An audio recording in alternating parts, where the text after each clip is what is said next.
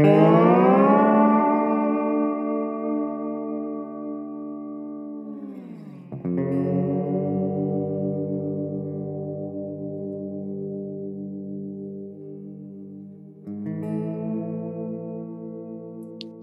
on Amerikasta rakkaudella ja me ollaan Yhdysvalloissa asuvat siskokset Anna ja Laura.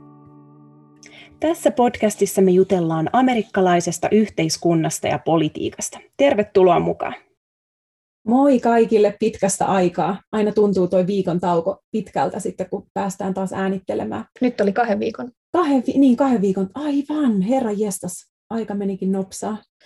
Täällä on kesälomat käynnissä ja sielläkin varmaan kohta. Me katsottiin just pari meidän veljen tyttären vanhojen tanssikuvaa. Tuli niin mieleen omat vanhojen tanssit jostain 20 vuoden takaa. Et vitsi, miten tuntuu, että siitä olisi ihan hetki vaan.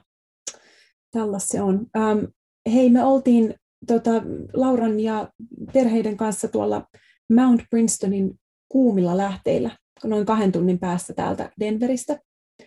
Ja vitsi, että on ihana paikka. Colorado on tunnettu näistä kuumista lähteistään. Täällä on kaikkialla niitä ja ne on tosiaan, kun luonnon lähteistä tulee sinne altaisiin vettä ja tämä Mount Princeton on semmoinen, että siellä on semmoinen upea infinity pool, joka on kuuma lähde vettä, ja sitten on semmoinen valtavan pitkä vesiliukumäki sinne kuumaan lähteeseen myös. Eli sopii meidän kaltaisille vilukissoille, kun kylmä pool-vesi ei oikein houkuttele. Se on ihana paikka. Joo, ja sitten me käytiin vielä semmoisessa St. Elmo Ghost Townissa, tämmöinen niin kuin vanha. Siellä on ollut kaivos joskus aikoinaan 1900-luvulla, ja sitten se on ollut semmoinen kaivoskaupunki, ja sitten hylätty, että juna on lähtenyt kerran, ja ikinä ihmiset tullut takaisin enää, ja sitten siellä on semmoisia tosi vanhoja rakennuksia, ja siellä oli paljon noita chipmunkkeja, ja nähtiin marmottimatkalla sinne, ja peuroja, ja niitä, mitä ihme isosarvilampaita, ja niin just. Oli kyllä tosi mielettömän kaunis on tämä osavaltio kyllä, ja siellä on vielä vuorilla niin kylmä, että ei ole niin kuin ei ollut lehdet puhjennut kaikkiin puihin, ja oli osa ihan niin kuin vielä vähän semmoista talvimaisia, ja sitten toisaalta just tullut vihreätä, että mielettömän kaunista. Ihanaa. Ja Laura mainitsi tuon marmotin, niin jos ette ole nähnyt sellaista meemiä tai pikkuvideon pätkää, menkää katsoa YouTubeen, sen nimi on, onko se Screaming Marmot? Screaming Marmot, joo. Ja se oli ihan samannäköinen se oikea marmotti kuin siinä. Joo, ja se Screaming Marmot kuvaa varmaan hyvin monen ihmisen fiiliksiä viimeisen vuoden aikana.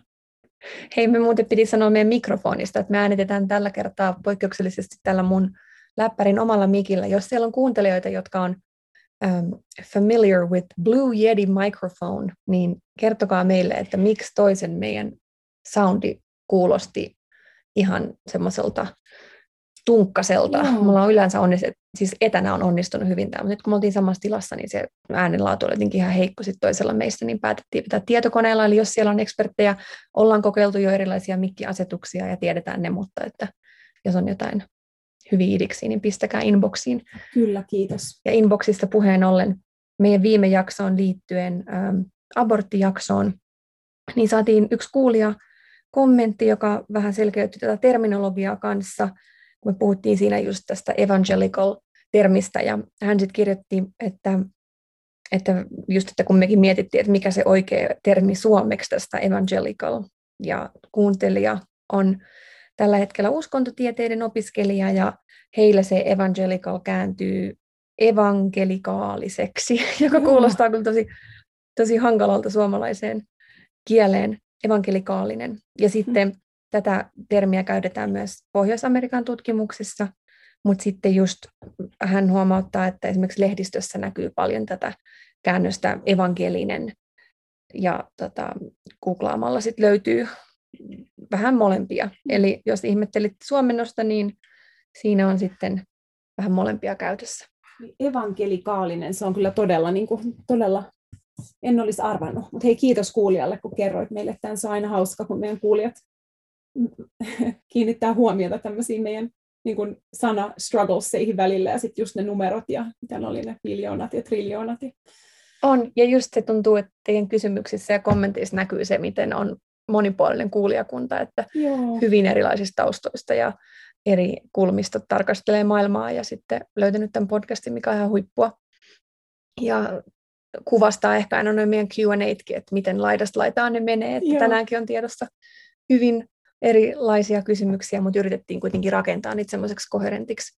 Ja tehtiin myös emämoka, koska silloin joskus muutamia viikkoja sitten, on sitten varmaan enemmänkin, me kyseltiin siellä storeissa, että mitä aiheita kiinnostaisi kuulla tässä. Ja sitten se oli story, minkä mä taisin laittaa. Ja sitten tulikin tosi paljon vastauksia niihin. Ja sitten joku meidän, siis unohdettiin kirjoittaa ne heti ylös, koska unohdettiin, että ne poistuu ne vastaukset sieltä niin kuin 24 tunnissa. Niin me ollaan yritetty muistella nyt, että mitä siellä oli kaikkea. Jos jostain syystä teidän aihe ei tule tässä lähiviikkoina tai muutenkaan esiin, niin laittakaa vaan muistutusta ja aina voi laittaa toiveita. Just niin. Ja meillä on tosiaan iso lista nyt tälle viikolle ja sitten ensi viikolle meillä taitaa olla aika paljon kysymyksiä jo valmiina, mutta sitten kysellään, tai siis seuraavaan Q&A-jaksoon tämän jälkeen, eli sitten sen jälkeen aletaan taas kyselemään niin. Sitten lisäkysymyksiä, ja jos ollaan jostain syystä jätetty vastaamatta, niin kysykää uudelleen, teillä oli niin mahtavia kysymyksiä.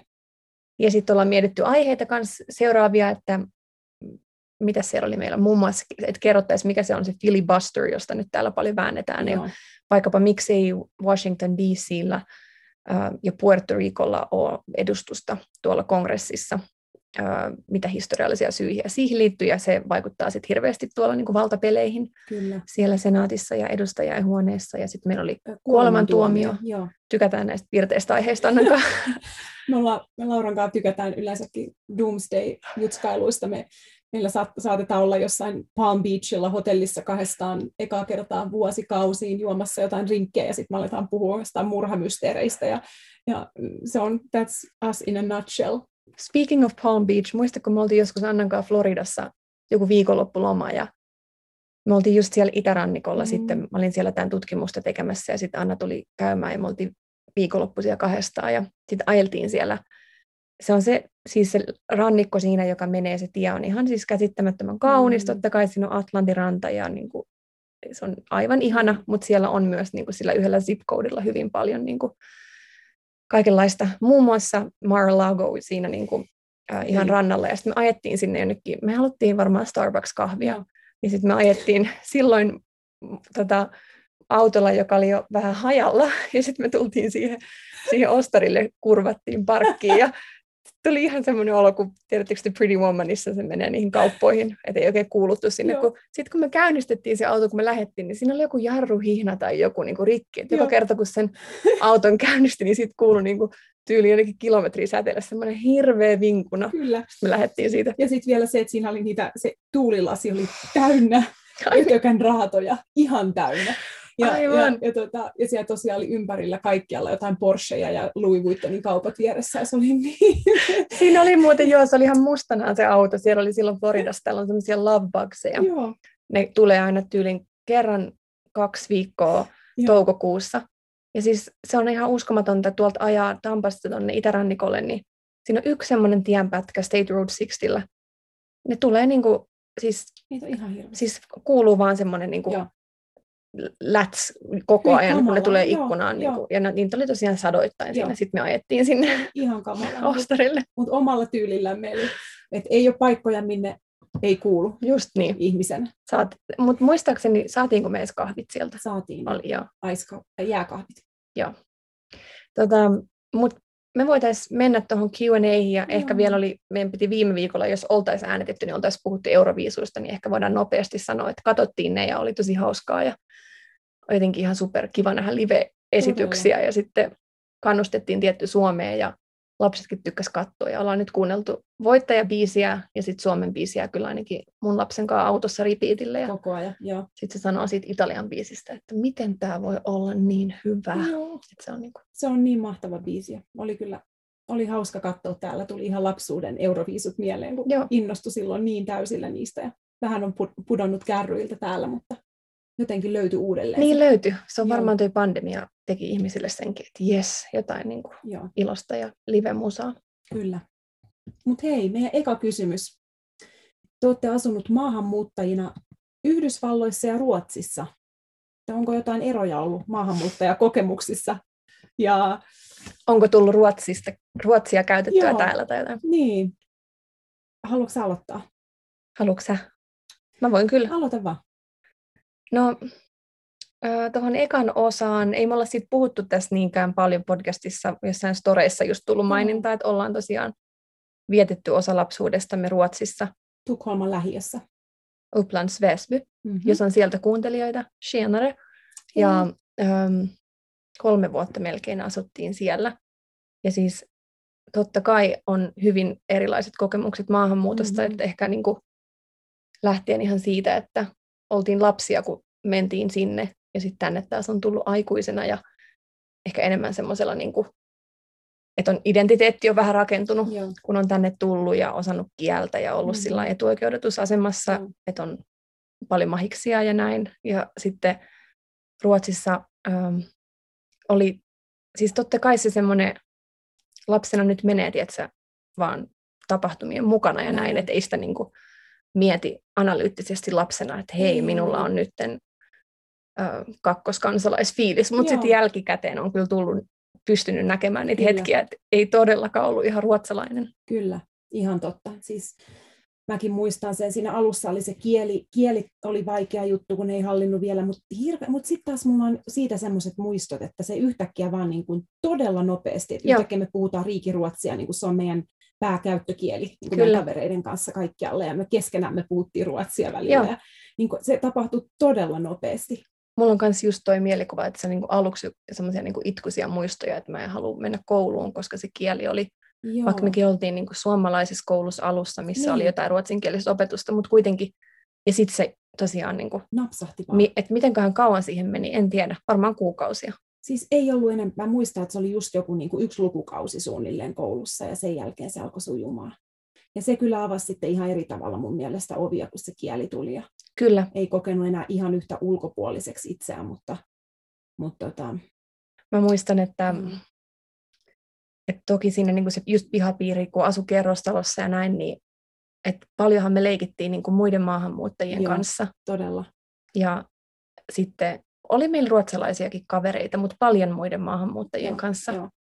Ja et eihän niin kuin ruotsalaiset silloin ainakaan tiennyt paljon mitään Suomesta, että just se joku puukko, perkele. Joo, Finjävlar, just semmoinen. Joo, just niin. Ja siitähän nyt on kirjoitettukin siitä niin kuin suomalaisten kokemuksesta Ruotsissa, ja siitä on tullut kirjoja, ja vasta vissiin niin kuin nyt alkaa suomalaisia pääsemään siellä, tai Suomen taustaisia niin kuin enemmän päättäviä asemia, että se on ollut semmoinen vähän niin kuin kakkoskansalainen, mutta ei niin kuin kuitenkaan, tosiaan ei lapsena sitä silleen niin kuin osannut analysoida.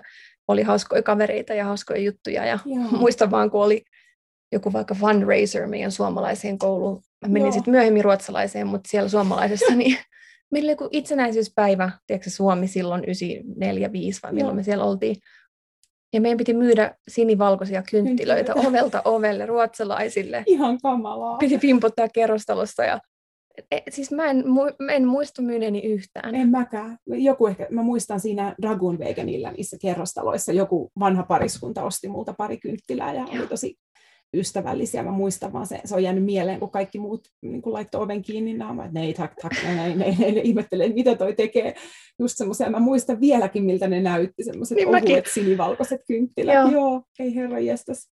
Joo, mutta siis mikä hirveä teko laittaa lapset niin kuin ovilta. Suomalaiset lapset. Ei, siellä on kyllä, niin kuin, ei ole Reksi kyllä itse ollut siellä ovia koputtelemassa. Ja sitten mä muistan, että joskus siellä kerrostalossa, niin mä muistan, että on ollut kotona, ja sitten olisiko vastapäinen naapuri, jolla me ei niin kuin ikinä oikein muuten ehkä juteltu. Mutta sitten se tuli kerran pimputtaa, olisiko se lapsi ollut jotenkin tosi kipeä yhtäkkiä, tai joku niin kuin vähän hätätilanne, se tuli pimputtaa, sitten se oli se, että eri mamma hemma, sitten mä olin, että näin. Sitten se lähti, että okei, ja sitten mulla oli niin kuin, mä ihmettelin, että toivottavasti ne oli kaikki hyvin, ja sitten samalla semmoinen, että hei jes, joku kysyi meidän apua. Aivan. Että tuli semmoinen olo, että ehkä me ollaan tarpeeksi luotettavia ruotsalaisille. Mä muistan ton tapahtuman muuten, joo. Mä muistan ton vielä. Sillä oli sairas lapsi sylissä, ja se varmaan ajatteli just, että äiti, kun on niin monta lasta kasvattanut, niin tietää, että mitä, niin kuin äiti ja isä, että mitä tehdä. Mutta joo, mä muistan kans ton. Että muuten ei sillain ollut ehkä läheisiä suhteita ruotsalaisiin, paitsi ehkä joihinkin lapsikavereihin. Ja sitten muistan tuolla Drottningsgatanilla oli Tukholmassa, mentiin sinne sitten lähijunalla joskus. Siellä oli semmoinen Lilla Finlandia kahvila ja sieltä sitten saatiin niin kuin tuttuja ruokia ja herkkuja, mutta sitten ei siellä tosiaan niin kuin ruotsalaisia hirveästi ehkä ollut. Ei kyllä. Mutta sitten mä muistan niin kuin jotenkin se myös lopulta siihen kulttuuriin sopeutumisen ja miten me, me käytiin siellä Väsby-centrumissa siinä Ostarilla, Upplands Väsbyssä, jossa käytiin ottamassa pepsit ja semmoiset ihanat kookosleivokset. Ja niin kuin mä muistan niin kuin aina, miten jotenkin siihen liittyy myös hirveän ihania juttuja siihen Ruotsi-aikaan. Ja me kutsutaan Lauran kanssa Summer of Love. Meillä oli niin kuin ensimmäisiä valtavia ihastuksia. Me saatiin kesäiltaisin vaan juoksennella siellä niin kuin kavereiden kanssa. Ja et siihen liittyy myös semmoinen tosi niin kuin iso jotenkin murroksen kausi niin kuin lapsena ja niin kuin lapsuuden ja nuoruuden välillä siihen Ruotsiin just. Joo, ehdottomasti. Ja sieltä sen ajan niin biisit on tosi tunteikkaita. Niin on. Ruotsalaisia biisejä, jos niitä kuuntelee, niin menee kyllä nostalgisiin fiiliksiin. Ja todella. Kormebröd siellä Tukholman noilta katumyyjiltä. Se on niin hyvä ruoka oli silloin. Ja sitten muistat, että Ruotsi oli just voittanut jotain MM-pronssia jalkapallosta, todella. Kun muutettiin sinne ja sitten mentiin sinne.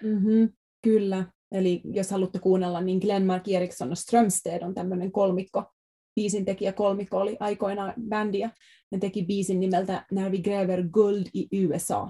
Niin kuunnelkaapas, siitä tulee niin kuin nostalgiset fiilikset. Ainoa kerta, kun me ollaan Annankaan myöhästytty bussista menossa kouluun, niin me jäätiin aamulla, tanssittiin toi biisi, niin kuin sängyllä pompittiin ja sitten myöhästyttiin bussista. Joo. Se on edelleen ihan Ruotsin ikivihreä, jos katsotte Allsång på Skansenissa, niin esittää sen sielläkin. Joo. Thomas Ravelli on mun mielessä aina Ruotsin jalkapallojoukkueen maalivahti. Ei ole ketään muun. Oliko Henke Larsson? Pelasiko se siinä? Se oli siinä, joo. Ne on ne kaksi, jotka on aina mun mielessä siellä. Ja sitten tietty Suomen MM-kulta, kun oltiin siellä suomalaisina. Me mentiin sitten Sergei Storjetille lähijunalla. Siis siinä oli kyllä vindicated fiilis maahanmuuttajana siellä, että Suomi voitti. Siis se oli niin tärkeä juttu. Siis se oli niin kuin mikä se sana on, niin kuin mun elämää muovaava tekijä ollut. Se oli se käännekohta, kyllä, kun kerrot sun tarinan. Todella. Mutta sitten hei, verrattuna Yhdysvaltoihin, tuli Ruotsin muistelot, nyt voisi puhua pitempääkin näistä, mutta verrattuna Yhdysvaltoihin, niin tosiaan niin kuin Laura sanoi, että tänne tuli aikuisena, ei ollut enää niin kuin se vanhempien suoja ja tuki ja turva niin paljon, vaan oli itsekseen ja oli itse vastuussa kaikesta. Että se on ihan eri tilanne tietenkin. Mutta sitten mulla on täällä aina kanssa, niin kun, kyllä, vaikka mulla on nykyään Yhdysvaltain kansalaisuus, niin mulla ei ikinä ole semmoinen olo, että mä oon amerikkalainen. Joo. Ja se on hyvin vahva tunne. Ja kieli on semmoinen, että, niin kun, että välillä tuntuu, että en halua puhua suomea julkisilla paikoilla. Sen takia tuntuu, että ihmiset niin usein kyselee, tai, niin kun, että hei, mistä sä oot ja miksi sä oot täällä? Ja se aloittaa semmoisen... Niin kun... Jos tuolta kuuluu askelluksia, niin se oli 1 5-vuotias, joka juoksi yläkerrasta. Just niin. Eli jos kun kuuluu kieli, niin kuin, että ei aina jaksa sitä, että on niin kuin huomion keskipisteenä sen ulkomaalaisuuden takia. Jep. Ja niin kuin, että se on ollut mulle jotenkin vaikeaa täällä. Ja sitten tosiaan se niin kuin, ei ikinä tunne olevansa ihan kotona. Joo. Että edelleen koen, että mä oon niin kuin vieraalla maalla ja niin kuin, että en koe Amerikkaa kodiksen. Se on jännä, kun sanot tuon, mulla on muutama kaveri ihan samaa puhunut, jotka on sit saanut kansalaisuuden täällä. Mutta se aina joku semmoinen epätietoisuus tai semmoinen tietty, että ehkä se voidaan ottaa pois tai olenko oikeasti. Että onko se mikä, että kun ei ole syntynyt jossain, että onko se niin vahva se kansalaisuuskokemus sit siitä, en tiedä. Siinä on joku, ja sitten ne lapsuuden kokemukset maassa. Musta tuntuu, että kun mulla ei ole täällä niitä, niin se, että aina kun mä kuulen ihmisten puhuvan, että oi, muistaaksä sen mainoksen tai sen, ja täällä on tiettyjä, niin kuin just joku tietyt murot, aamupalamurot, niin kaikilla on se yhteinen kokemus niistä. Niin ehkä samalla tavalla kuin Suomessa on vaikka joku ruispalojen kokemus tai joku niin kuin HK:n sininen lenkki, whatever, mutta niin kuin, että on niin kuin semmoisia yhteisiä kokemuksia, niin sitä mulla ei ole täällä lapsuudesta asti. Niin siinä on aina pieni ero. Siis toi on niin hyvä pointti ja just kytkeytyy tuohon aikaisempaan Ruotsi-kokemukseen myös. Mä muistan omassa tutkimuksessa kanssa sanoa niin kuin maahanmuuttajat, että heidän, niin kuin, he on tullut tänne heidän vanhempansa ja sitten he on tullut pieninä. Sanoin, että meidän vanhemmat, jotka on myös maahanmuuttajia, ei voi ikinä täysin ymmärtää meidän kokemusta, koska ne ei ole mennyt tuon niin kuin lapsuuden ja koulujärjestelmän läpi. Että se on niin erilainen, että se toisaalta sitten just mitä säkin kuvailet, että se aikuisena tänne tuleminen, niin se on ollut myös hyvin suojaava tekijä, koska on ollut kielitaitoa, on ollut koulutusta, Kyllä. on ollut, niin kuin, pystyt niin kuin advocate for yourself, mutta sitten taas ei ole niitä niin kuin ehkä bondaavia kokemuksia, mitkä yhdistää sit siihen niin kuin valtakulttuuriin jollain tavalla. Mutta sitten on tärkeää myös muistaa se, että se suomalaisuus ulkomailla ei myöskään ole välttämättä bondaava tekijä. Eli siitä asti, kun mä muutin tänne, niin mulle on aina joku sanonut, että hei, you should meet my friend, että she lived in Finland for a year, tai hei, mulla on yksi suomalainen tuttuni, ja on saattanut tavata, mutta ei se ole aina se, niin kuin se yhdistävä tekijä, että ne ystävät on ystäviä, joidenkin kanssa bondaa, joidenkin kanssa ei, ja on totta, että mulle on ollut helpompi bondata suomalaisten ystävien kanssa, niin kuin just mun rakas perhe täällä mulle, semmoinen Järvisten perhe, niin ne on ollut mulle tosi rakkaita kaiken tämän ajan, ja niiden kanssa on ollut helppo bondata, mutta mä en koe, että se liittyy vain siihen suomalaisuuteen, vaan siihen, että meillä on muutenkin niin kuin luotettava ja läheinen suhde. Että sitten taas menee myös niinkin päin, että siis se kokemukset ei niin kuin vain ainoastaan ole se myöskään. Ei todellakaan, ja kuvastaa just sitä, miten se niin kuin, suomalaisuudesta puhuminen, niin että siihen on niin monia eri suomalaisuuksia, että se ei itsessään kyllä se kansalaisuus niin kuin yhdistä meitä. Itse asiassa meillä oli tämä myöhemmin, mutta otetaan se tähän samaan, kun tämä niin selkeästi yhdistyy tähän teemaan. Että meiltä on kysytty paikallisidentiteetistä, kuinka paljon koette olevanne identiteetiltänne suomalaisia versus amerikkalaisia. Onko tämä muuttunut jotenkin, tai tuleeko toinen puoli, esimerkiksi amerikkalaistuminen, tai sitten suomi-puoli esiin tietyissä asioissa tai tilanteissa? Mitä sä oot huomannut? No ehkä voisi tuosta kielestä just aloittaa, kun säkin puhuit siitä, että kyllä mäkin huomasin, että se ehkä sellaisen 2 vuoden jälkeen huomasin itsessäni muutoksen, että mä en niin helposti kehdannut julkisilla paikoilla puhua lapselle suomea, vaikka mä olin kuinka ajatellut, että se ei vaikuttaisi muhun. Se paine, joka on vähempi meidän näköisille maahanmuuttajille, mutta joka kuitenkin on olemassa, se semmoinen tietty assimilaatiopaine, niin huomasin, että se kieli vähän muuttui. Nyt mä oon yrittänyt siihen enemmän takaisin, mutta kyllä se on tosi vahva, se englannin runnominen sieltä läpi. On. Ja lapsi tosi nopeasti sit aisti sen, että tietyillä paikoilla me puhutaan englantia, vaikka mä en niin kuin sitä ehkä sanonut. Se kieli on, joo.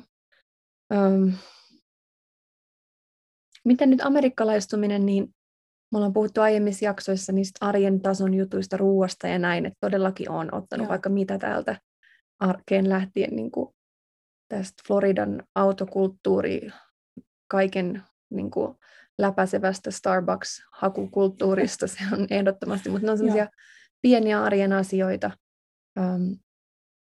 Ja sitten toisaalta tämä amerikkalaistuminen niin, että vertaan siihen, miltä se tuntuu, kun ekaa kertaa täällä kävi, tai jopa vielä 5 vuotta sitten, tai 2 vuotta sitten, niin se tuntuu paljon vähemmän vieraalta nyt kuin aikoinaan. Että nyt on, niin kuin, on sit missä tahansa ajamassa, niin musta tuntuu, että mulla on joku perustason tietämys jo siitä kulttuurista ja historiasta ja ihmisistä ja mielipiteistä, että mulla on niin kuin aina jotain keskusteltavaa, jolla mä pystyn niin kuin hyvin nopeasti soljahtamaan sinne Amerikkaan. Toi on todella mielenkiintoinen pointti, se on ihan totta. Ennen saattoi pelätä tiettyjä alueita vähän enemmän ja miten mä pärjäisin jossain tosi isossa kaupungissa tai downtownissa ja miten mä sopeudun, niin nykyään tuntuu kaikki paikat semmoiselta niin kuin accessible enemmän, että on niin kuin tarpeeksi kauan ollut täällä. Se ei tunnu enää vieraalta. Ei niin.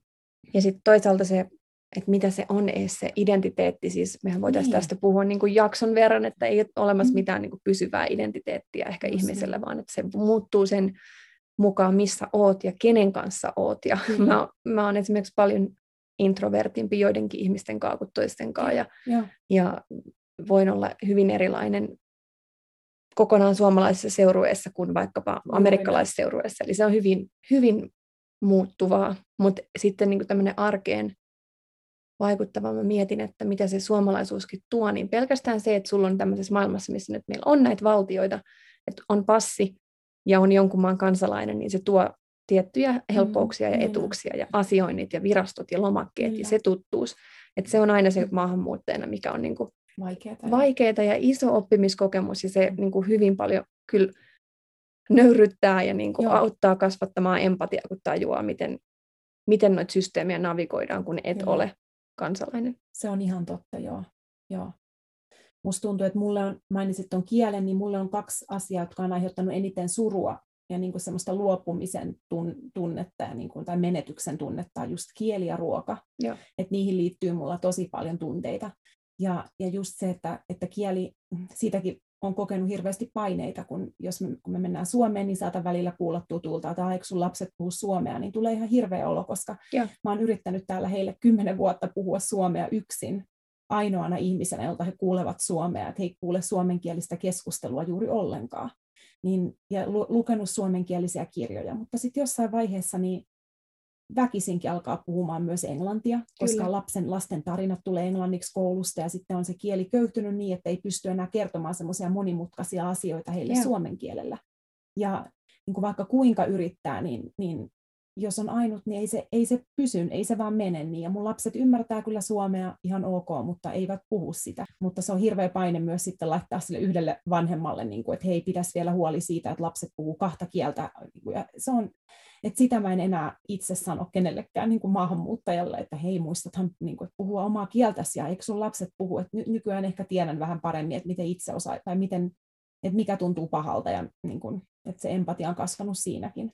Sama. Mulla on ihan sama, että just tuntuu tänne muuttaessa silleen, että miten joku voi menettää sen kielen. Nyt tajua tosi helposti. Todella helposti. Ja varsinkin, jos on liitossa, jossa ei ole 2 vaikkapa suomea puhuvaa henkilöä. Että se semmoinen just empatian kasvattaminen siinäkin, että ketä se hyödyttää, että sitten alkaa se just tämmöinen, usein just äitien semmoinen syyllistäminen, näin että senkin menetit, että mulla tutkimuksessa tässä tuli tuosta, naiset puhu tuosta, että kun ne meni kotimaahan käymään, niin sitten semmoinen, että täällä on olo, että ei kuulu ihan täysin, ja sitten kun käy kotimaassa, niin että etkö nyt enää suomeakaan puhu, ja sitten semmoinen jatkuva niin kuin ulkopuolisuuden tunne, kyllä. Ja sitten kun on täällä ja elää arkeen, niin tajuaa, että niin kuin, we do our best. Just niin. Ja sitten ruoka on toinen, eli just nuo suomalaiset ruokatottumukset meille, ja se varmaan on hyvin perhekohtaista, että meidän perheessä oli aina se tiettyyn aikaan se iltapala, ja se oli aina tietynlainen, ja oli leivät siinä, ja voideltiin, ja laitettiin juustot ja kinkut päälle, mitä syötiinkään, ja oli iltapuurot, ja tiettyyn aikaan ruoka, ja se, että täällä niin kuin sen paineen alla sitten hyvin paljon omaksunut sen niin kuin amerikkalaiset ruokatottumukset ja ruoka-ajat esimerkiksi. Ja se on jännä, miten se tuntuu semmoisena suruna, vaikka se suomalaisen iltapalan menettäminen. Varmaan sen takia, että se oli meille niin ihana niin kuin perheen yhteinen tilanne. Mä muistan niin kuin lapsuudesta ne ihanat iltapalatilanteet jotenkin, ja sitten niin kuin myöhemmin aikuisena Suomessa, että just teki itselleen vielä ihana iltapala ennen nukkumaan menoa. Mutta täällä on sitten vaan niin kuin myöhemmin päivällä dinneri, ja sitten ei samalla tavalla niin kuin ole se iltapala semmoinen. Me kerrottiin just meidän yhdelle kaverille Tampasta tuosta iltapalan konseptista. Sitten oli ihan silleen, että that's amazing, you have another meal after dinner. Niin kuin, että mitä toi on ihan uskomatonta. Mutta se ei tosiaan ole, että täällä on dinner ja sitten niin kuin pesulle ja nukkumaan lapset. Joo. Minkä mä kyllä toisaalta sit ymmärränkin, jos joku kokkaa sen hirveän raskaan miilin ja sitten vielä niin kuin siihen väsää sen. Mutta just noin, että se Amerikassa kyllä muuttuu se snäkkailu on niin kuin jatkuvaa kyllä. Joo, niin on. Snäkkailu on jatkuvaa, totta. Ja sitten siihenkin menee vähän mukaan ja sitten syyttää itseään, että mun lapset snäkkailee liikaa. Siis ihan hirveetä. #maahanmuuttajan elämä. Joo, näin on. Mutta sitten hei, yksi vielä tuohon, se ei ehkä liity identiteettiin, mun pitää vaan kertoa täällä Jenkeissä, siis kun jengi aivastaa, niin siihen pitää aina sanoa, bless you.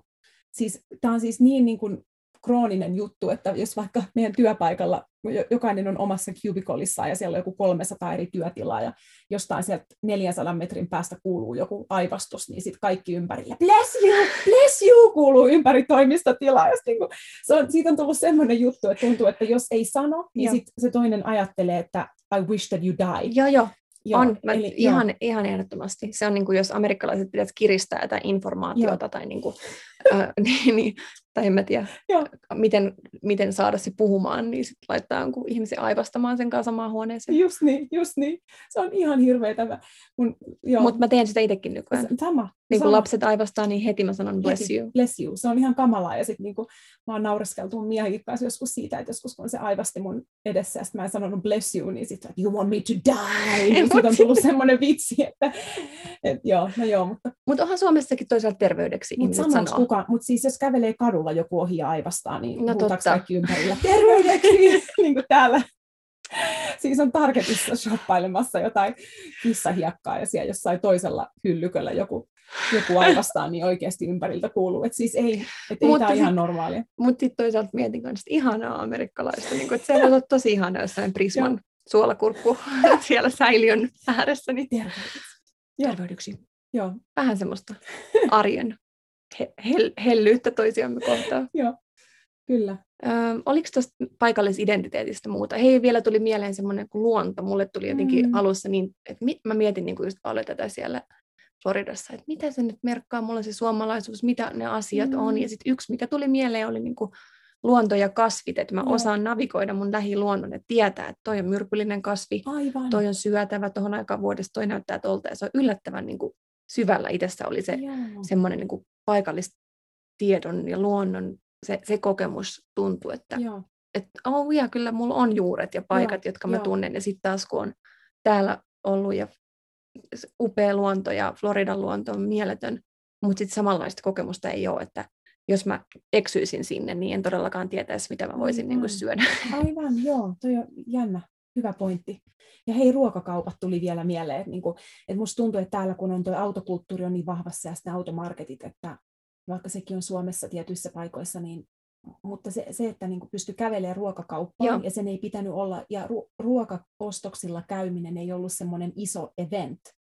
Että täällä se tuntuu, täällä kaikki semmoiset pienet arjen jutut tuntuu enemmän niin kuin semmoisilta eventeiltä, tapahtumilta, että joita pitää suunnitella ja milloin ja miten, ja on, niin kuin, että semmoinen, tiedätkö, niin kuin, että semmoinen niin kuin tietty spontaanius ja helppous, ja niin kuin, että hei hitsi, mä unohdin maidon, eli no mä vaan juoksen äkkiä alempaa hakeen toisen, niin semmoinen puuttuu.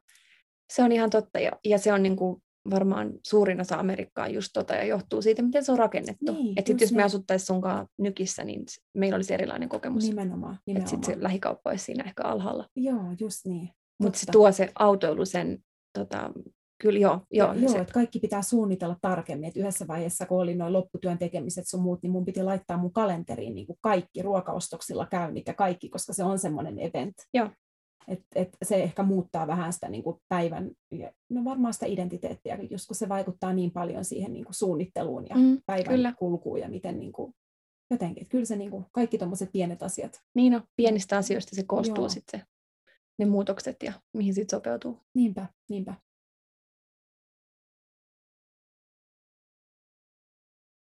Hei, top 10 kirjat.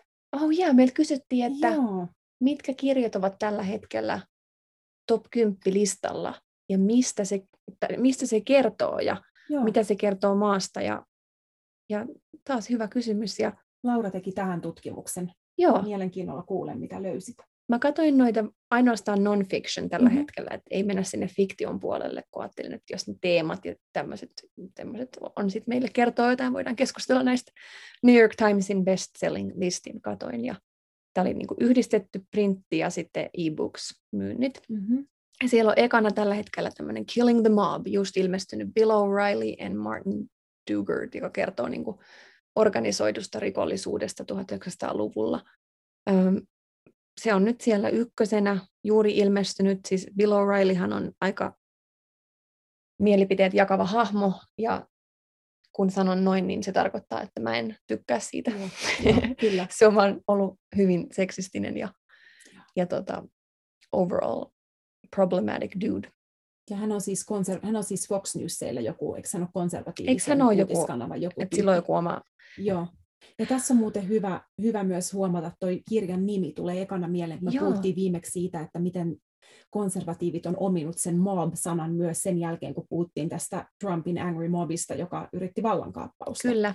Niin he on niin kuin ominut sen sanan ja valjastaneet sen sitten omaan käyttöönsä liberaaleja vastaan. Juuri näin. Mä mietin mut ihan samaa, kun mä katsoin ton nimen. Joo. Good catch.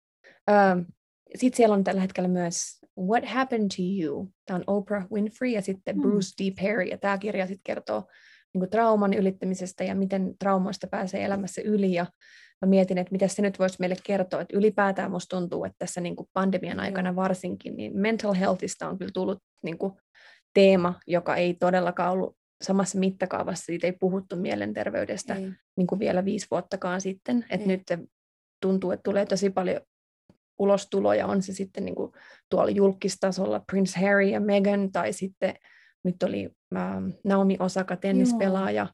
Et puhutaan paljon enemmän siitä, että miltä ihmisistä tuntuu, ja että niistä huonoista oloista on tärkeää puhua. Ja ehkä muutenkin tuolta listalta sitten, mitäs muita siellä olisi ollut vähän samankaltaisia, no ei kyllä nyt ihan samankaltaisia, mutta semmoisia niin kuin itsensä löytämistä, itsensä etsimistä, niin tuntuu, että näkyy kyllä tuolla teemoissa. On ollut semmoinen vuosi, ettei mikään ihme. Käännytään sisäänpäin vähän. Ja juuri niin. Trauma tietenkin, kun on menettänyt perheenjäseniään covidille ja on niin paljon surua varmaan kuolemaa perheissä, niin, joo. Niin sitten, joo. Just sitä, ja sitten samalla semmoinen itsereflektio, niin kuin, että why am I the way I am? Sitten siellä on John Greenin The Anthropocene Reviewed, ja tämä on myös ihan hiljattain ilmestynyt. John Green, ehkä jotkut siellä tietää, on kirjoittanut tämän bestsellerin The Fault in Our Stars, jota paljon niin kuin, nuoret varsinkin rakasti. Se leffa on tosi hyvä muuten. Mä en ole nähnyt. Joo. Mä luin jossain Horkassa sen joskus lentokoneessa, että mä en muista ihan hirveästi. Mutta tästä on sanottu, antroposeeni, tämä käsite on, niinku, viittaa tähän niinku, nykyiseen geologiseen aikakauteen, jolloin ihmiset on muuttanut hirveästi planeettaa ja erityisesti niinku, luonnon monimuotoisuutta ja näin. Ja tästä kirjasta on sanottu, että tämä on niinku, täydellinen kirja tähän hetkeen, ja tämä kertoo ihmiskunnasta ja siitä, mikä kytkee meidät yhteen. Ja tämä on niinku, kokoelma esseitä ja antaa toivoa. Ehkä voit sekata. Ja sitten siellä on Carol Leaningin Zero Fail, joka kertoo Secret Servicesista ja mitä siellä on niinku taustalla. Kiinnostaisi lukea. Ja tämä kirjailija on Washington Postilla toimittaja, hän on tutkiva journalisti ja saanut sit useampia Pulitzer-palkintoja. Ja muun muassa 2014 oli osa tätä ryhmää, joka paljasti, miten tämä National Security Agency, NSA, vakoili kansalaisia. Tai niinku, rikkoi heidän yksityisyyttään. Se nimi vielä? Eli... Tämä kirjan nimi vai se ihminen? Kirja. Zero Fail. Zero Fail, okei. Ehkä voisi kiinnostaa. Ja sitten oli Michael Lewisin The Premonition, lausutaanko noin? Premonition. Eli tämä kertoo sitten niinku skeptikoista, jotka oli alussa uskaltaneet etenkin puhua Trumpin COVID-responssia vastaan. Eli täällä on nyt tämmöinen sekoitus niinku, itsensä tutkimusta ja luontoa ja kulissien taakse kurkistamista. Ja sitten siellä on myös muun muassa Matthew McConaughey. Mä mietin muuten, kun hänellä on nyt pieni hype päällä. Hän aikoo hakea siis Texasin kuvernööriksi. Just niin. Ja siinä tosi semmoinen dramaattinen kansikuva, tai kun hän katsoo kaukaisuuteen. Ja tämä Green Lights-kirja on niinku kokoelma jotain hänen päiväkirjamerkintöjä viimeisen 35 vuoden ajalta. Ai jaa. Luuletko, että siis tämä on Amerikka kuitenkin, että kyllä hänellä on hyvät chanssit varmaan päästä kuvernööriksi. Mä olen ihan varma, että se voittaa. Siis näin ensi fiilis olisi, että joo. Että meillä on nyt nämä veikkaukset, on, että siellä Missourissa tulee Mark McCloskeysta senaattori, siitä AR-15-miehestä. Eikö mikä se on? Onko se? Joo. Ja sitten Matthew McConaughey Texasin. Hei, ja sitten Kaliforniassa vielä Caitlyn Jenner, eli Kardashianin sukua, niin hän hakee nyt kuvernööriksi haastamaan tätä Gavin Newsomia, jota on kritisoitu myös tosi paljon tämän pandemiaresponssin aikana Kaliforniassa. Kalifornia, joo. Siis mä en kyllä nyt laittaisi ihan rahoja hänen lippuun. Näit sä, mitä sä olit viitannut just yksi päivä, kun puhuttiin meidän näistä woke- ja cancel-jaksoon liittyen, niin hän oli just laittanut, että when I am elected governor of California, I will cancel culture and wake the woke. Ei hemmetti, ihan oikeasti. Eli niin kuin, kuunnelkaa meidän woke- ja cancel culture-jaksoa, jos ette ole vielä kuunnellut, koska niin kuin, nämä on ne sanat, mitä pitää heittää tällä hetkellä. Ne on niin sellaisia koiran luita, mitä heitellään äänestäjille, että, juuri näin. Että sieltä tulee se tunneresponssi, että ai niin, kaikki on cancelled. Kyllä. Ja hän on siis republikaani ja Trumpin kannattaja, hyvin, hyvin selkeästi ottanut sen kannan. Joo. Kyllä. Sitten on siellä listalla myös Glennondalein Untamed. Mä itse asiassa luin sen tämän vuoden alussa, on ollut siellä jo 64 viikkoa. Ja tämmöinen kanssa itsensä etsimistä ja löytämistä ja hyvin suosittu kirja ollut täällä, mun mielestä nyt suomennettukin. Sitten siellä on Malcolm Gladwellin The Bomber Mafia, joka kertoo Outcomes of Precision Bombing During World War II. Mä olen varmaan ihan tämän kohderyhmän. Mä en ehkä lue, mutta siis joo. tarkkuuspommituksista kertova kirja. Niin... Malcolm Gladwellhan on muuten täällä, kaikki sen kirjat on tuo bestsellerin Eikö? listalla. Ja, joo, aina lentokentillä ne on siinä ekana. Aina, joo. Miten? Tipping Point oli se yksi Niin tosi oli. suosittu, ja mitäs muita niitä Sehän oli? koko ajan kirjoittaa kyllä. Että. Joo. Ja sitten Seth Rogenin tämmöinen esseekokoelma omasta elämästään. Ja nyt kun puhuttiin cancel cultureista, niin hän on nyt puhunut viime viikkojen aikana vähän niin kuin tätä koko konseptia vastaan. Että se mun mielestä oli sanonut jossain, että hei, että on ihan ok sanoa, että hei, toi vitsi ei vanhentunut hyvin. Että it's not that big of a deal. Että niin kuin, some jokes don't age well. Kyllä. Muuten huomattiin, se katsottiin viikonloppuna lasten kanssa toi Back to the Future 2. Ja niin kuin ennen kuin alettiin katsoa, että hei, tosi hauskaa, jes, tämä oli niin hyvä leffa. Ja sitten me istuttiin siellä niin kuin silmäpyöreinä, että what, this shit didn't age well. Just niin kuin, että ei niin. enää, mitä helvettiä, että onneksi me ollaan niin kuin vähän päästy eteenpäin tästä. Joo, ja tuntuu just, että siinä tulee niin kuin ristiriitainen olo, kun katsoi sitäkin. Että mä muistan, että just se Back to the Future 2 oli pienenä mun lemppari niistä. Joo. Ja kun katsoin niistä, että en mä nyt halua koko ajan katsoa semmoisilla kriittisillä linsseillä, mutta sitten toisaalta tulee myös semmoinen olo, että just niin kuin sanoit, että on hyvä, että on vähän niin kuin oppinut katsomaan noita tiettyjä kohtia. Että kyllä. Siinä nyt oli niin monta problemaattista. Hyvin problemaattista. Joo. Ja sitten vielä viimeisenä niin kirjoja, jotka siellä on, niin Isabel Wilkersonin kastikirja. Siis lausutaanko toi cast vai case? Cast. Niin just, eli hän kertoo, niin kuin, että miten kastijärjestelmät ihmiskunnassa on, niin kuin, miten niitä on rakennettu, ja sitten hän puhuu Amerikan rotuerottelusta. Mä luin sen viime vuonna vai tänä vuonna, ja oli kyllä hyvä, mutta tykkään vielä enemmän hänen toisesta edellisestä kirjastaan, joka on sitten kertoo tuosta niin kuin Great Migrations täällä Amerikan sisällä. Mutta mikä lopputulema näistä bestseller-kirjoista meidän kuulijalle? Siis ehkä antaa toivoa mulle siitä, että jengi lukee ihan hyvää matskua. Joo, varsinkin noi tarkkuuspommitukset. Tarkkuuspommitukset etenkin, ja sitten se, mikä se oli se ensimmäinen, se real Killing the Mob. Killing the Mob, siis no joo, mutta toiveikkuus kiinnostaa. Joo. Ihmisten tällaiset niin kuin henkilökohtaiset elämän pohdinnat kiinnostaa. Mielenterveys, rasismi, vallankäyttö. Kyllä. Ja mahdolliset uudet poliitikot. Niin, kyllä. Ja tällä siis yhä enemmän musta tuntuu, että julkispoliitikot alkaa olla niin pop, että kukahan täällä on vielä presidentti. Sanois muuta. Richard Gere. Amerikassa on kyllä, niin kuin, sekin on yhden jakson verran, voisi puhua siitä, että niin kuin tämä fame ja celebrity culture on kyllä täällä niin kuin kyllä. hyvin erikoinen. On. Okei. Okay. Yes. Hei, kuka kasvattaa tai kerkiää kasvattamaan siellä lapsia? 10 päivää lomaa, koko ajan töissä. Kysymysmerkki. Helkutti. Joo. Kiitti kysymyksestä. Nyt on vitsi, toi on kyllä niin kuin semmoinen, mitä pohtii täällä koko ajan. Että niin. Ja miettii omia, niin kuin, että minkälaisia töitä voi hakea, koska pitää ottaa huomioon se, että miten lasten hautjakoja ja ei ole lomia ja miten kaikki hoituu. Ja se näkyy täällä myös siinä esimerkiksi kesälomalla kaikkien lapset katoaa, että kun munkin lapset, kun ne ei ole kesäleireillä missään, mikä on täällä, kaikki lapset aloittaa heti summer camps, ne on niin kuin tämmöisiä päiväleirejä, niin siis ei ole leikkikavereita kadulla. Kaikki on jossain kämpeillä kaikki päivät, kun aikuisille on lomaa. Että kyllä se näkyy, se on kurja juttu. Ja siis lasten kasvatus, niin musta tuntuu, että se kasvatus, ja sekin on niin, se riippuu myös niin kuin sitten asuinalueesta ja taloudellisesta tilanteesta ja siitä, miten paljon haluaa ylipäätään, niin kuin, miten läsnä on lapsilleen, ja siinä on niin monia eroja. Kyllä, vaikea sanoa, että mikä on amerikkalainen lapsen kasvatus. Just niin.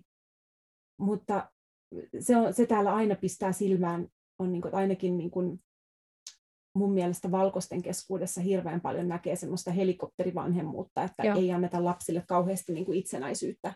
Että ihan niin kuin, että kaikkialle, siis minnekään ei voi mennä yksin ja minnekään ei saa vaikka ei saa mennä pyörälenkillä naapurin kaverin kanssa edes niin kuin 10-11-vuotias välttämättä, ja kaikkialta pitää hakea ja kaikkialle pitää kuskata, ja että se näkyy.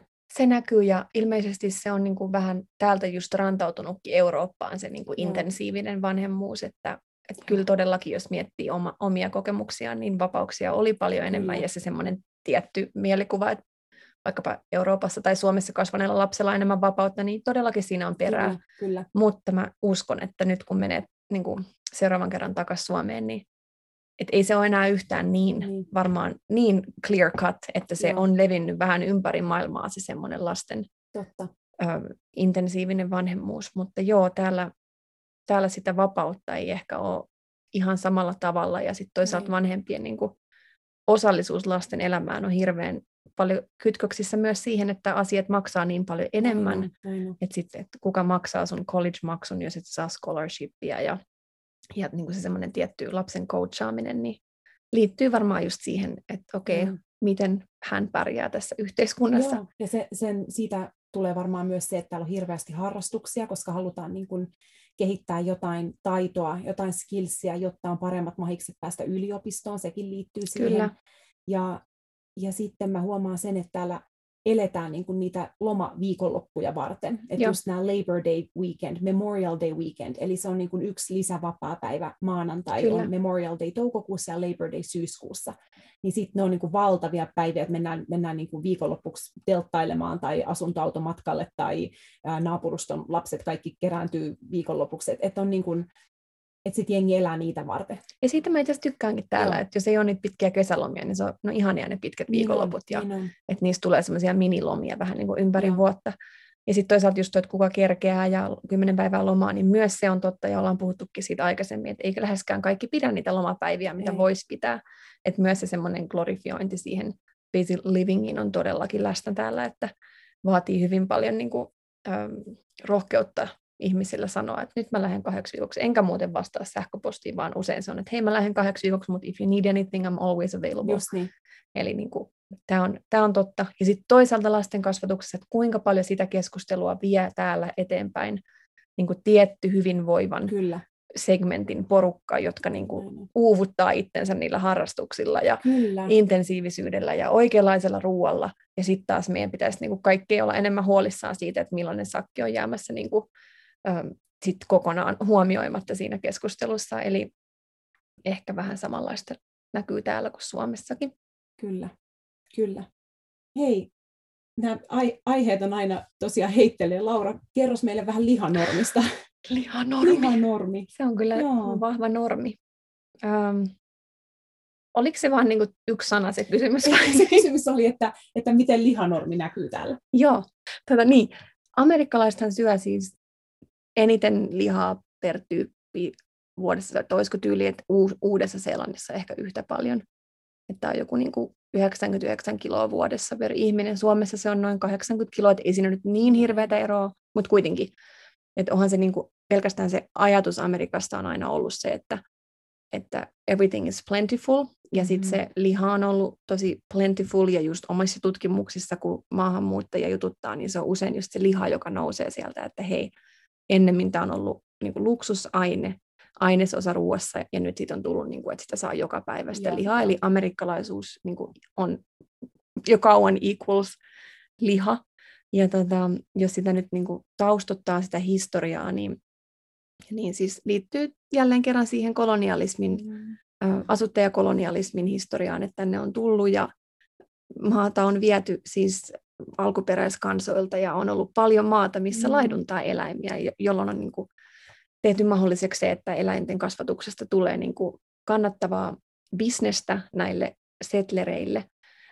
Siitä tulee kannattavaa liiketoimintaa ja sitten tähän liittyy niin kuin se ruokateollisuuden syntyminen, että on tullut junaradat ja vaikkapa kylmäsäilytykset, jolloin siitä on tullut niin kuin tämmöinen kansallinen kannattava bisnes. Että joo, se niin kuin liha ja Amerikka liittyy tosi kiinteästi yhteen. Että niin kuin jos on ajateltu, että historian saatossa niin kuin joku hyvä pihvi tai liha on ollut niin kuin tämmöinen aristokraattien luksusjuttu, niin sitten kun tänne on tullut, Amerikka on niin kuin asutettu ja se maa on viety ja sitten niin kuin paljon isompi porukka ihmisiä onkin saanut sitä lihaa syödäkseen, niin siitä on sitten tullut myös semmoinen statusjuttu ja myös semmoinen niin kuin tietyn vahvuuden ja niin kuin, myös tähän liittyy, kuten aina, rodullisia elementtejä, että ketkä sai syödä sitä lihaa ja miten se liittyy myös siihen niin kuin NS-rodulliseen ylivertaisuuteen täällä. Mutta ehkä tuosta niin kuin lihanormi ja miten se just liittyy vaikkapa identiteetteihin ja ihmiseen. Ja niin mä voisin kohta puhua siitä vähän lisää, mutta ihan vielä omakohtaisesti, niin onhan se tässä läsnä jotenkin. Mä huomasin, kun me tultiin tänne, niin tuntui, että meni jotenkin ajassa taaksepäin, kun oli jo ehkä Suomessa siinä vaiheessa 2016 jo tosi tyypillistä, että on kasvisruokaa vaikkapa kaikkialla. Aivan. Ja sitten tuli tähän Tampaan ja tuntui, että mitä, että täällä on niinku, että nämä keskustelut, mitä täällä ei olla vielä edes aloitettu, niin nämä käytiin Suomessa jo niinku 10 vuotta sitten.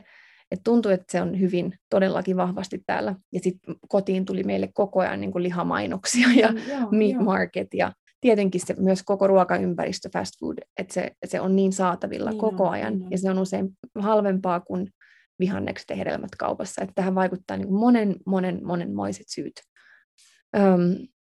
Mutta sitten vielä siihen niin kuin lihanormiin, että siihen liittyy myös tosi vahvasti maskuliinisuus.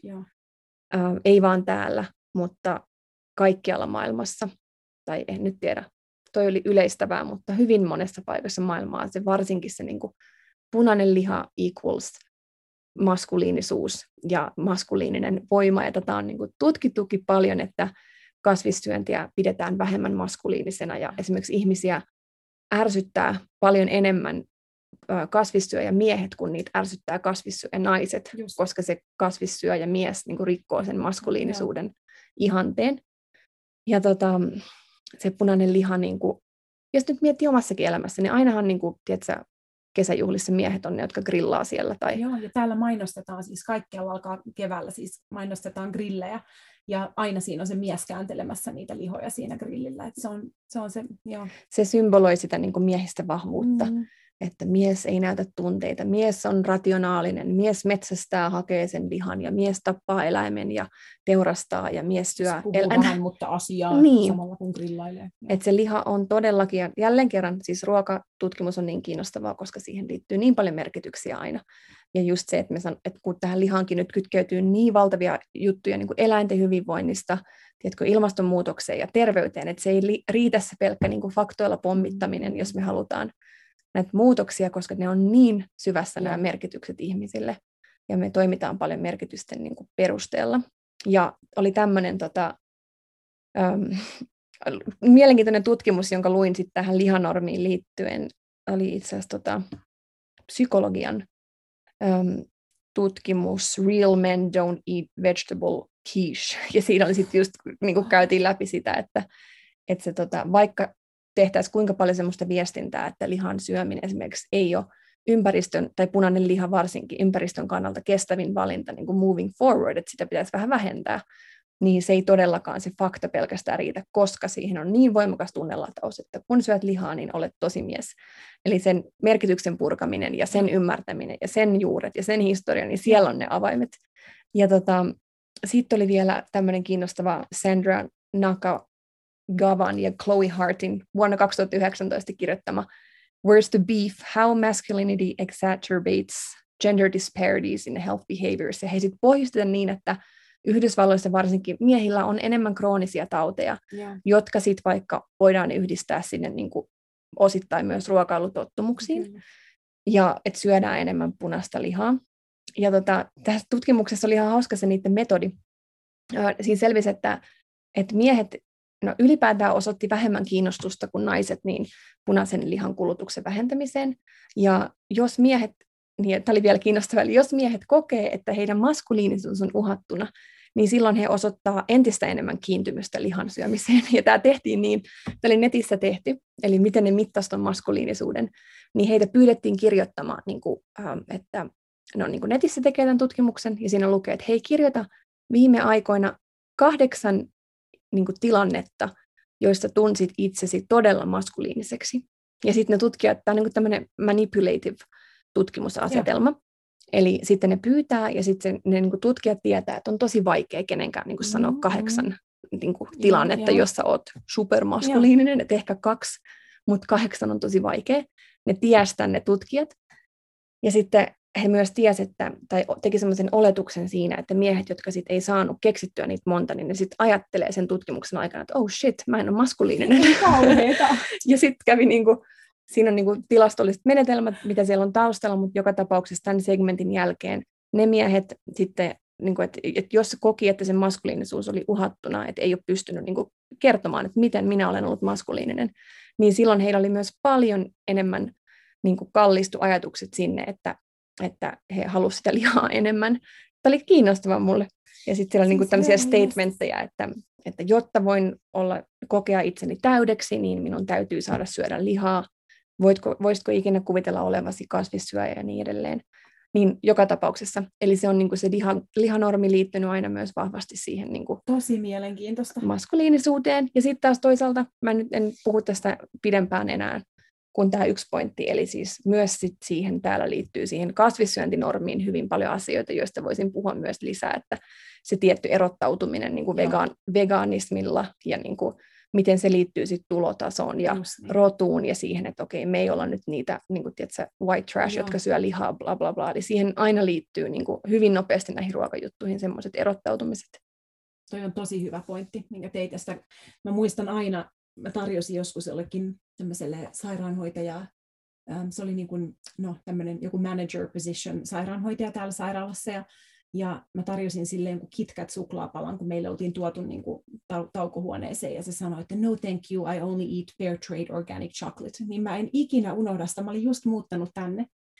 Mä olin Boulderissa töissä sairaalassa ja mä muistan, miten se loukkasi mua, niin kuin, että ja samalla mulle tuli semmoinen olo, että shit, mut niin kuin just labeloi, eli mikä se olisi suomeksi? Niin kuin luokittelee tai luokitteli mut just niin kuin sellaiseksi white trash, joka syö niin kuin suklaata, joka ei ole fair trade organic. Ja mä muistan, miten pahalta se tuntui, niin ihan niin kuin, siis hyvä, kun toit esiin myös ton sitten ton. Niin se on aina niin hiuksen hienoja juttuja ja mitä niin kuin että miten siitä ruoasta niin nopeasti tulee semmoinen suuntaan ja toiseen, niin kuin, että me olemme parempia kuin sinä. Että se ei ole ehkä se suunta, millä me saadaan niin kuin muutettua kestävästi ruokailutottumuksia. Että saadaan, niin kuin, mutta niin kuin, mielenkiintoista. Lihanormi oli hyvä kysymys. Hei, ja sitten meille tuli tämmöinen kysymys, että paikallisten suhtautuminen energiakysymyksiin. Uusiutuvat sähköautot, oma energiankulutus. Eli kuten ollaan aikaisemmin sanottu, kysymyksiä on laidasta laitaan. Kiitos meidän ihanille kuulijoille, kun olette kiinnostunut niin monenlaisista asioista. Hei, mä voisin Coloradosta sen verran aloittaa, että täällä Coloradon kuvernööri Jared Polis allekirjoitti 2019 semmoisen Renewable Energy Planin tänne Coloradoon, jonka tarkoituksena on vähentää niin kuin päästöjä 90% vuoteen 2050 mennessä.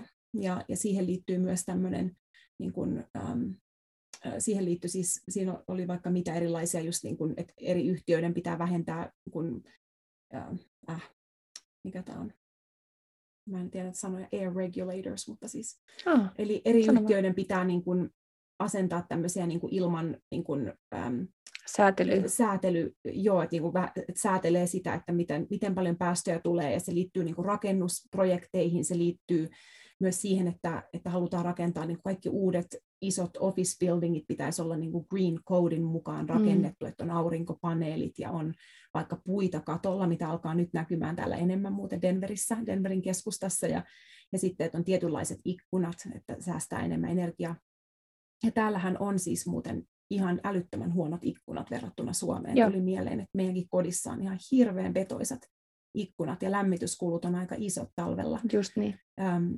Mutta hei, tuohon Governor Polisin juttuun vielä, että sitä on kritisoitu ihan, Polis on siis demokraatti, ja sitä on kritisoitu ihan tämän Coloradon osavaltion demokraattisenaattoreiden puolesta sitä sen allekirjoittamaa lakia on kritisoitu sen takia, että siinä ei niin kuin pakoteta tai enforceta, eli ei niin kuin valvota sitä, että toteutuuko tämä, vaan se niin kuin uusiutuvan energian käyttö ja ja lisääminen perustuu vapaaehtoisuuteen ja sitten niin kuin tämmöiseen incentives, eli jos teette tämän, niin sitten me annetaan teille tämmöinen vaikka verohelpotus tai jotain.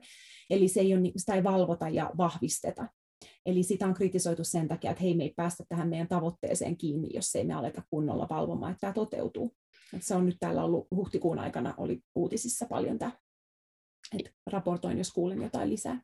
Joo, ja mä voisin kertoa ihan noita yleisiä lukuja, niin kuin paikallisten suhtautuminen energiakysymyksiin.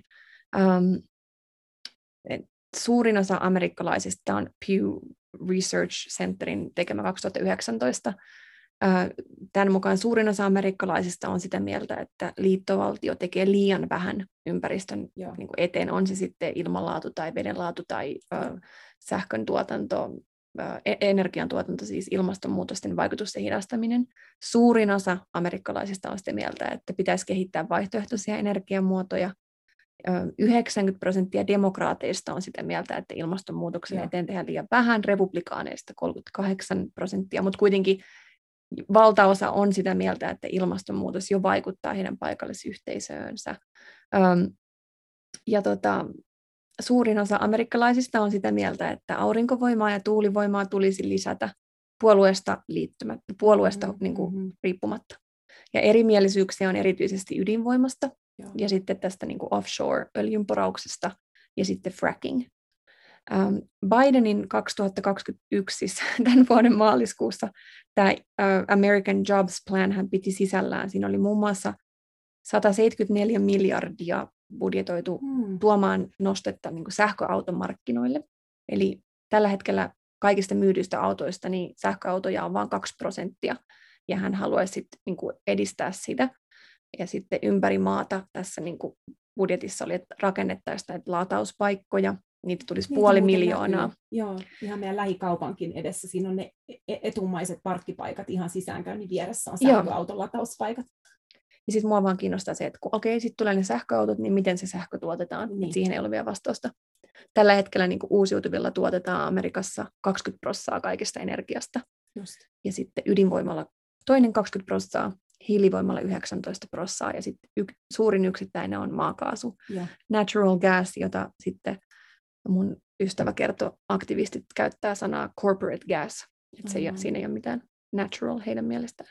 Sitten Biden halusi vielä niin kuin auttaa työntekijöitä, jotka tällä hetkellä työllistyy näihin fossiilisiin polttoaineiden teollisuusaloihin. Että 16 miljardia siihen, että saataisiin töihin ihmisiä niin kuin peittämään tämmöisiä öljy- ja kaasukaivoja ja sitten huolehtimaan, ettei niistä vanhoista hiilikaivoksista vuoda metaania. Ja sitten 10 miljardia perustamaan tämmöinen Civilian Climate Corp, jolla niin sit työllistettäisiin ihmisiä palauttamaan niin pilaantunutta maata käyttöön. Eli siellä on kaikenlaista, mutta vähän niin kuin sä sanoit, että on demokraatit kritisoinut omiaan, niin myös tästä on sanottu, että se ei ole vielä niin kuin tarpeeksi ambitious. Just näin. Täällä on, ja sitten on ihan hirveän isoja kuntakohtaisia eroja myös siinä, että mitä täällä tapahtuu. Ehdottomasti. Esimerkiksi Coloradossa 3 kuntaa on niin kuin sitoutunut siihen, että ne lopettaa kaiken niin kuin coal plant activity. Eli ei niin kuin enää hiilituotantoa, niin kuin, onko se siis hiili? Just niin. No niin. Eli, mutta vain 3 kuntaa täällä on sitoutunut siihen. Eli se vaatii edelleen sen, että kun on tosiaan se liittovaltion politiikka, osavaltiopolitiikka, ja sitten mennään ihan sinne kuntatasolle. Kyllä, juuri niin. Eli sen takia tarvitaan just niin kuin vahvempaa actionia sitten varmaan niin kuin osavaltion johdolta siinä, että pystyy niin kuin sit enforceaan näitä myös kuntatasolla. Sitten ihan vaan, jos kiinnostaa semmoinen niin kuin käytännön asia, niin meillä on 4 makuuhuoneen koti, ja meillä on talvisin meidän sähkölasku on noin $300 kuussa. Et siihen on lämmitys, meidän pyykkikoneet, mitä siinä nyt on, ja suurin osa menee lämmitykseen talvella. Mutta ei kuitenkaan ton enempää, koska sitten me asuttiin Floridassa ekat 2 vuotta niin kuin, paikallisesti pienessä talossa. Joo. Ja siinä oli yli 200 kuussa. Että siellä on kyllä varmaan liikannut hyvin paljon. Siinä on kyllä jotain, siis toi onpa outoa. Siellä on kyllä joku sitten, vaikka meilläkin on aika huonot ikkunat. Kesällä on sitten huomattavasti vähemmän, saattaa olla joku 160, mutta siihen liittyy sitten taas niin kuin AC:n käyttö. Ja mä sitten käytän niin, että aina kun ollaan poissa vaikka päivä jossain haikkaamassa vuorilla, niin koko päivän niin kuin AC pois päältä, ettei vaan se tyhjä niin kuin turhaan puhalla täällä, että kyllä niitä miettii, koska se on niin kallista. Ja sitten vesikulut on hirveät täällä näillä niin kuin alueilla, joissa asutaan taloissa, kun on kaikilla nämä nurmikot, ja niin kuin niitä pitää sitten kastella, ja siihen menee ihan hirveän määrä vettä. Nurmikoista voisi kyllä pitää jakson. Joo. Kaliforniassahan on nyt alkanut sit julkikset tekemään tällaista, että ne on poistanut nurmikon ja laittanut tekonurmen sen takia, että niin kuin tekee osansa Kalifornian vesikriisin, niin kuin siellä on aina hirveän kuivaa kesäsi ja vesipula, ja täälläkin muuten Denverissä tulee siis kesäisin ilmoitus, että älkää kastelko kukkia tai nurmikkoa ennen kuin until after 5 p.m., Joo. koska sitä ennen se kaikki vaan haihtuu ja pitää kastella uudelleen. Eli tulee tämmöisiä lappuja kotiin. Vanhan kansan oppeja. Joo, näin on. Mutta sitten piti vielä julkiksista sanoa se, että siis okei, ne laittaa tekonurmen, mutta sitten ne asuu semmoisissa hemohestaloissa, jossa on joku 14 vessaa ja 28 makuuhuonetta. Niin... Tämä on just se niin kuin ikuinen dilemma, että okei, sit kaikille tekonurmi ja sitten niin kuin, että minne, niin kuin, missä sitä valtaa käytetään ja just minne ne isot muutokset tarvittaisiin, niin on tuonne niin kuin corporation-tasolle ja sinne. Niin. Ja sitten täällä on nyt Coloradossa tämmöinen, että aurinkopaneeleista saa nyt jonkun tax creditin, ja sitten niin, että ei tarvitse heti maksaa niistä mitään, ja vasta 18 kuukauden jälkeen alkaa niin kuin maksut, jotka lisätään sitten niin kuin kuukausi aluksi niin kuin vissiin jotenkin siihen sähkölaskuun, ja sitten lopulta ne niin kuin maksaa itsensä pois, mutta siitäkin on tullut kritiikkiä sen takia, että kun asentaa aurinkopaneelit, niin ne nostaa talon arvoa, niin kuin noin 10,000–20 000. Ja kun täällä on nyt jo niin out of control Coloradossa talojen hinnat, niin se tekee sitten taloista entistä saavuttamattomamman niin kuin saavuttamattomia niin kuin pienituloisille. Ja sitten niin kuin ylipäätään kuinka vaikea nykyään amerikkalaisella tavallisella tuloilla olevalla amerikkalaisella on saada ostettua talo. Ja sitten just toi, että ketkä niitä sitten asentaa, niitä aurinkopaneeleja, ja onko se suunta vai tarvittaisiko niinku vielä dramaattisempia toimia tuonne niinku näihin niinku tax breakkeihin ja sinne corporate-painetta. Niin. Kyllä. Mutta hei, tämän jakson viimeinen kysymys kuuluu, että millaiset jutut ajattelette, että teillä tulisi käyttöön myös Suomessa asuessanne? Tavat, ruuat, asiat kodissa, yms. Eli mitä ottaisitte mukaan hyvinä käytäntöinä? Ainakin ruokia. Haluaisin jotain Thanksgiving-ruokia kokata, ne on ihania. Halloween. Sitten Southern barbecue foodia. Mä aion tehdä jatkossakin korvapuusteja glazingin kanssa, kun naapurin lapset sanoivat, että ne oli ihan kuivia ilman glazingia, niin sitten niihin tulee semmoinen sokerikuorute päälle korvapuusteihin. Matkailu omassa maassa. Toi on iso juttu. Koska se, että amerikkalaiset ei matkustele paljon, niin no siihen nyt liittyy paljon tämmöinen patriotismi, josta meillä oli muuten kysymys, ei ehitä sitä tässä jaksossa. Mutta myös se, että tämä on niin iso maa, jossa on paljon nähtävää ja matkustelu on kallista. Niin sitä ajan. Roadtrippejä. Roadtrippejä, kyllä. Ja mä sanoisin, että yksi mikä on mulle tärkeä on takeaway-kahvia, mutta Suomestakin sitä saa nykyään, että niinku Shelliltä. Siis varmaan, ja sitten niinku Shellin takeaway-kahvi, mutta joku niinku, no siis se takeaway-kahvi, siitä on tullut mulle rakas juttu, että ottaa niinku kahvin mukaan jonnekin ja menee käveleen tai niinku tapaa kaverin niinku kävelykahvin lomassa, niin kuin ennen kävi aina Suomessa kahviloissa vaikka istumassa, mutta no tällaisia, mutta sitten toisaalta mä en tiedä, haluanko mä ottaa niitä, kun se istumakahvikulttuuri on niin ihanaa. Niin, käyköhän ihmiset enää vai onko ne Suomessa niin kiireisiä nykyään? Niinpä. Ehkä sitä on jo erkaantunut Suomestakin niin, ettei enää tiedä, mitä siellä tehdään, mutta sitten mennään Mäkkärin drive-in hakemaan kahvit. Joo, mutta se suomalainen jotenkin se, että siinä on just niinku kaupat lähellä ja pystyy kävelemään kauppaan. Ja marraskuussa sinne Alepaan. Marraskuussa Alepaan räntäsateessa, niin siis kaipaan. Niin sama. Ihan perus semmoista tavallisuutta, niin kyllä. Ja sitten se bless you. Bless you, joo. Otetaanko käyttöön? Joo. Terveydeksi. Joo, mutta hei, tässä oli meidän Q&A tällä kertaa. Toivottavasti saitte tyhjentäviä vastauksia. Laittakaa lisäkysymyksiä, jos herätti jotain ajatuksia. Just näin. Kuullaan ensi kerralla. Yes. Moi moi! Moi moi!